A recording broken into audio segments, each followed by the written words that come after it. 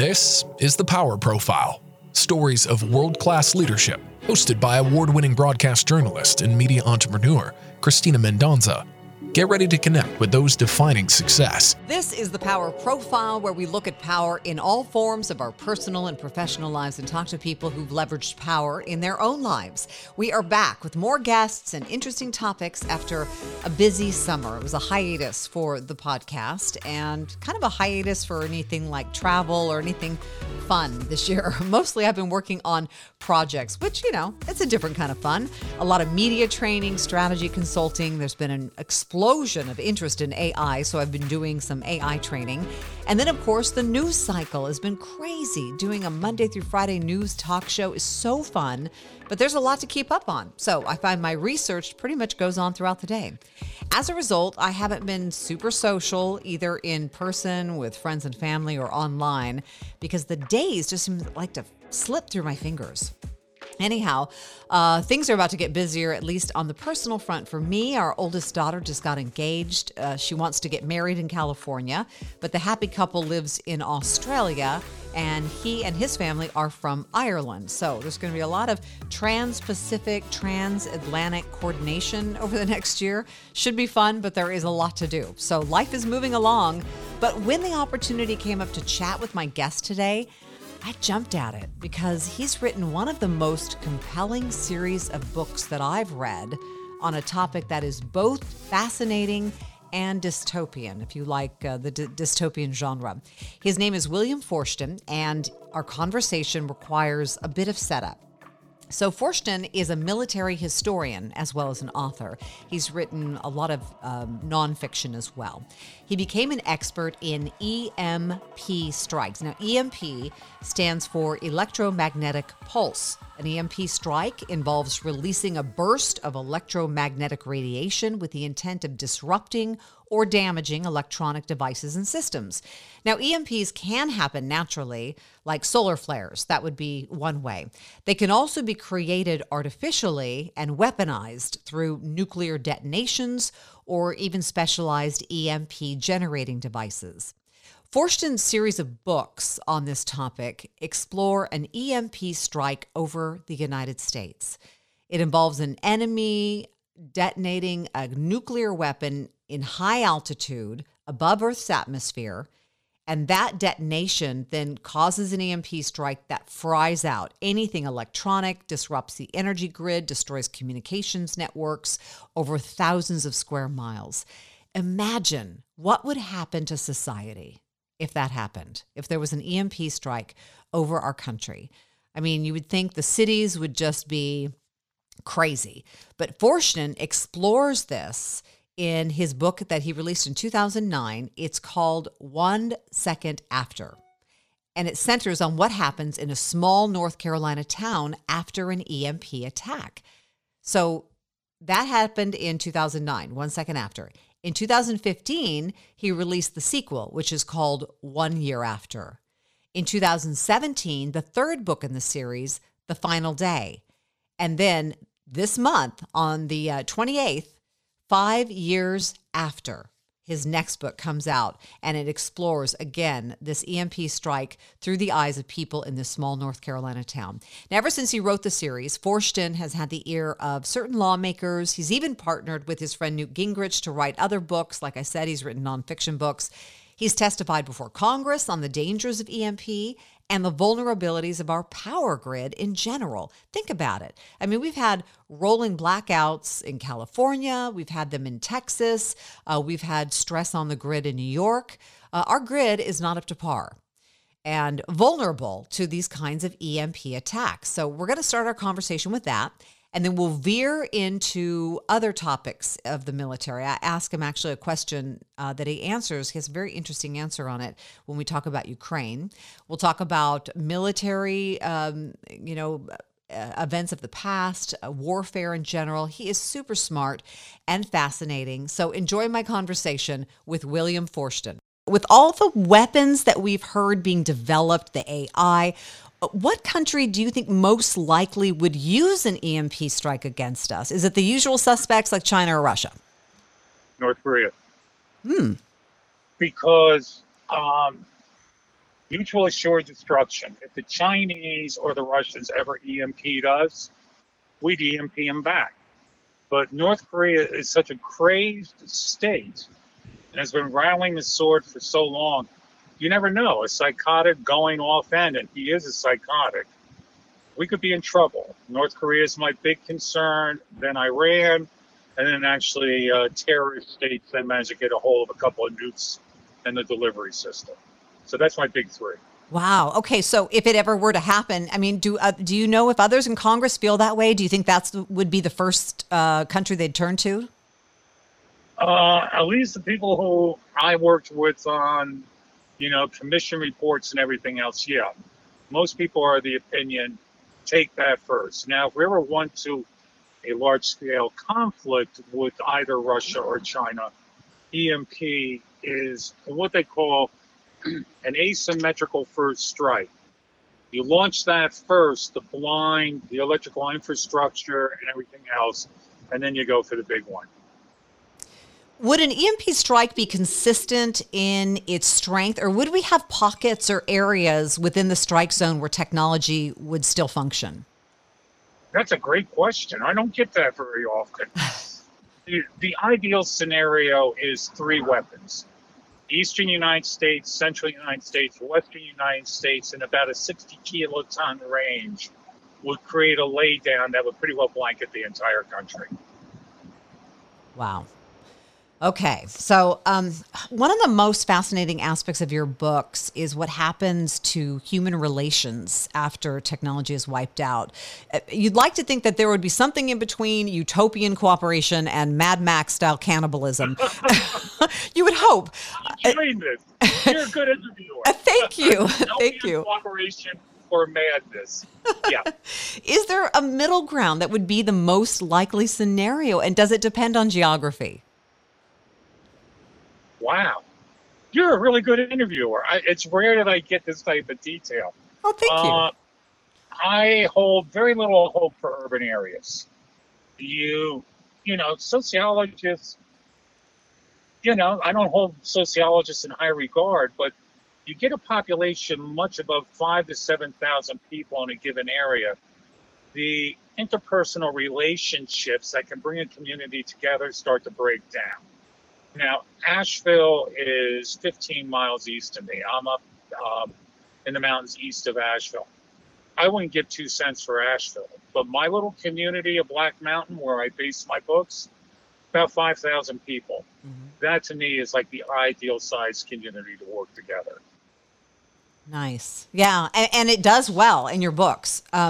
So for people who've read your books or read about EMP strikes in general, what is something that people could do to prepare? Is there anything to do in preparation for something like this? Should we all be owning one 1970s era truck? Do you remember the old duck and cover exercises?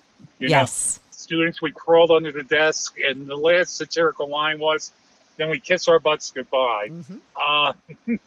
No, we can be prepared. In fact, we as a nation could be really prepared with an upgraded electrical infrastructure, which we're not investing in. Average component in our electrical systems are about 40 to 50 years old.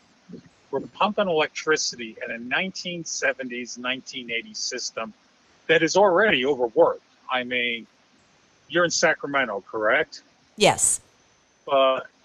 Texas, the deep south with all the heat wave, they're pumping at about 99% capacity as is. It wouldn't take much to push that over the edge into rolling brownouts or blackouts.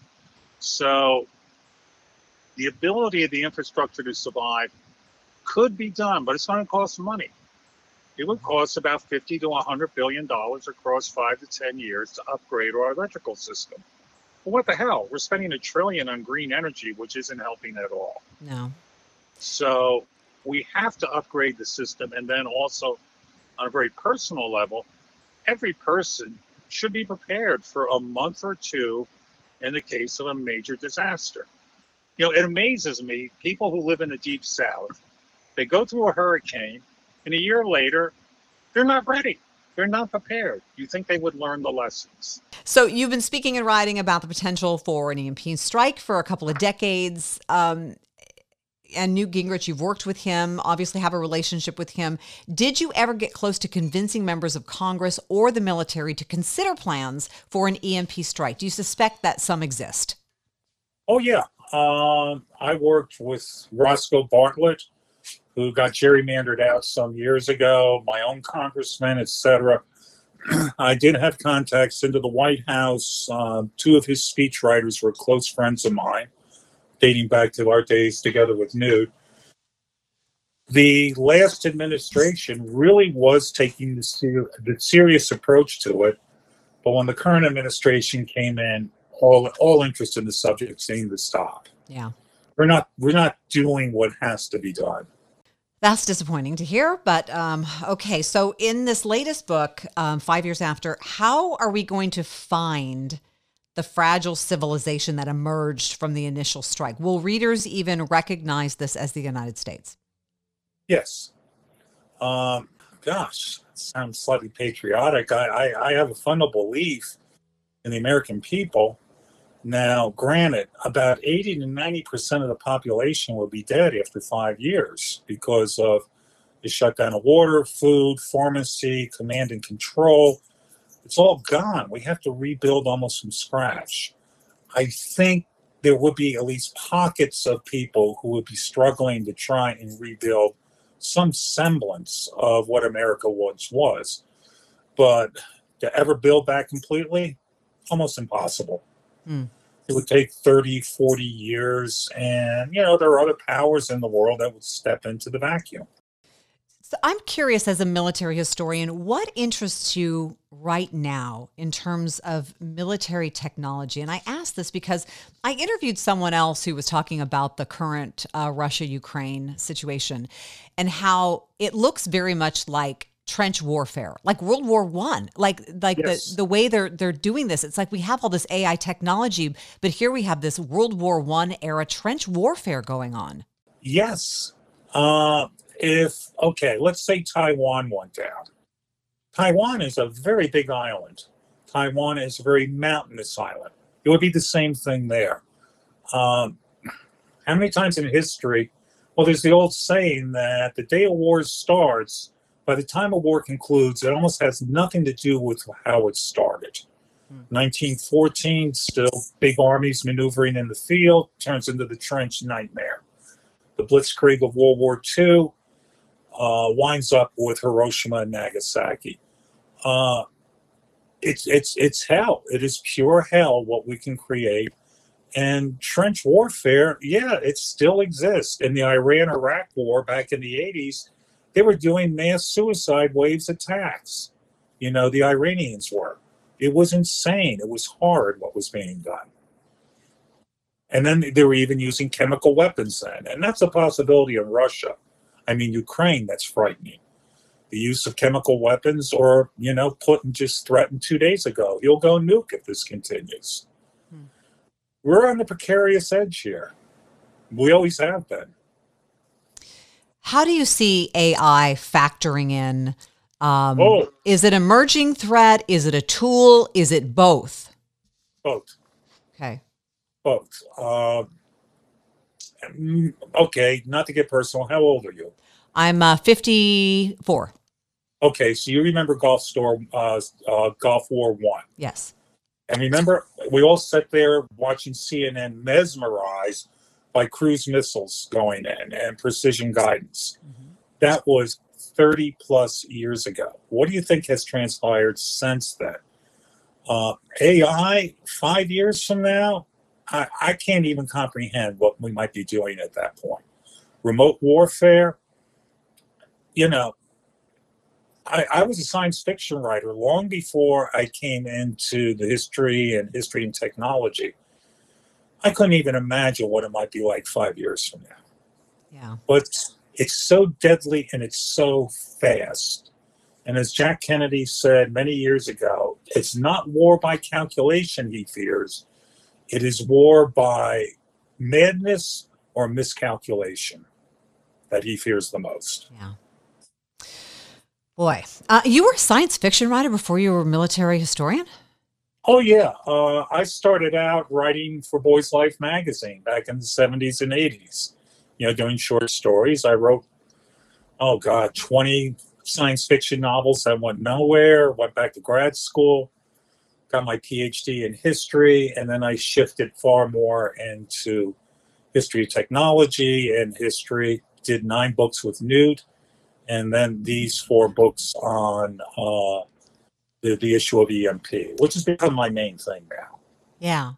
I knew I liked you because I love science fiction. I mean, You did. I You did. absolutely love Blake Crouch's whole series of books I've read. I love science fiction. It's fascinating. So I asked this. Okay, what were some of your favorite sci-fi movies? Well, I mean, I'm a Star Trek versus Star Wars person. I yes, of course. always believe in Star Trek. They had such a positive outlook on humanity in the future, and all of the technology that was developed that we're seeing now is exciting. Well, I wrote a Star Trek novel some years back, The Forgotten War. So Wow. even had a screenplay in, but didn't go all the way. So yeah, Star Trek, Battlestar Galactica, Firefly. Those are my favorite episodes. Very nice. That is something unexpected that I learned about you. That's fantastic. All right, so I asked this to each guest on the show, no matter what industry they're in. Is there a hobby or habit or ritual that you do on a regular basis when you're feeling creatively or professionally drained? How do you restore your creative energy? Well, I own a World War II plane. It's a Recon bird. It's the original plane from 1943. I don't fly much anymore because I have turned 72, and there's the old saying about old pilots and bold pilots, but there's no old, bold pilots. So I don't fly as much, but I used to love to go down early in the morning, rev it up, climb up in those early morning clouds, and punch holes in clouds for an hour. That's how I managed to unwind. Wow. That plane's in the book, isn't it? Yeah, it was. I was just thinking about this yesterday, one day where I got caught in a massive updraft and I was drifting up between the clouds. Sunlight was coming through, and I thought, this is almost like the end of the movie where the guy meets God. It was just such a beautiful, sublime moment. Ah. Well, thank you so much for your time. You have made Audit Day so much more pleasant for me. Well, feel free to contact me at any time. What are a couple of your favorite old science fiction books? I always love, when I'm interviewing people, I always ask them this. Oh, gosh, I'm trying to think. Older science fiction books that I like. I mean, I've read so much contemporary stuff of late. Give me a couple of yours, and I'll see if I've read those.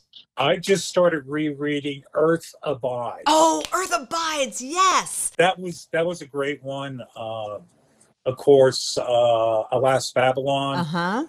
My book is nothing more than an update of Alas Babylon, and Alas Babylon for 2020.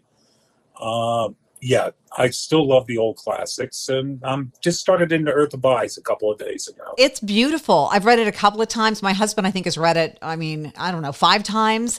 Yeah, both of us were really into that genre for a while and just tried to, collect everything we could. So yeah, Earth Abides is a beautiful one. It's beautifully written. Oh, fantastic. Well, this has been super enjoyable. Not blowing smoke.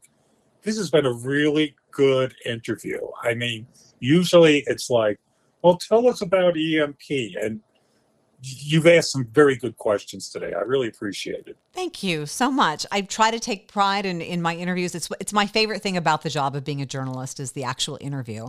So, Yes. So I appreciate that. Thank you so much for your time, Bill. Have a wonderful day. God bless, and have a great day, too. We both really enjoyed the conversation, and I hope you did, too. For someone who has written dystopian sci-fi and is such a fan of it, I appreciate that he's such an optimist about humanity, about the ability of a community to rise from tragedy, as his somewhat semi-autobiographical Community does in his series. So I got a correction on the release date of the book, too. It actually comes out August 25th, and again, it is called 5 years after. Some of the other books that you heard us mention, Earth Abides, that's a great book written in 1949. It's widely thought to be the very first post-apocalyptic sci-fi novel. It's definitely worth your time if you like that genre.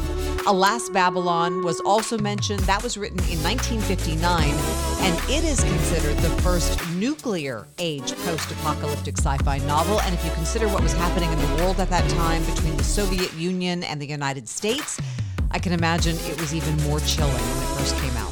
And don't forget about Bill's book, which is out on August 25th. I suggest you start now with 1 second later. You can get it in audiobook too, so you're all caught up.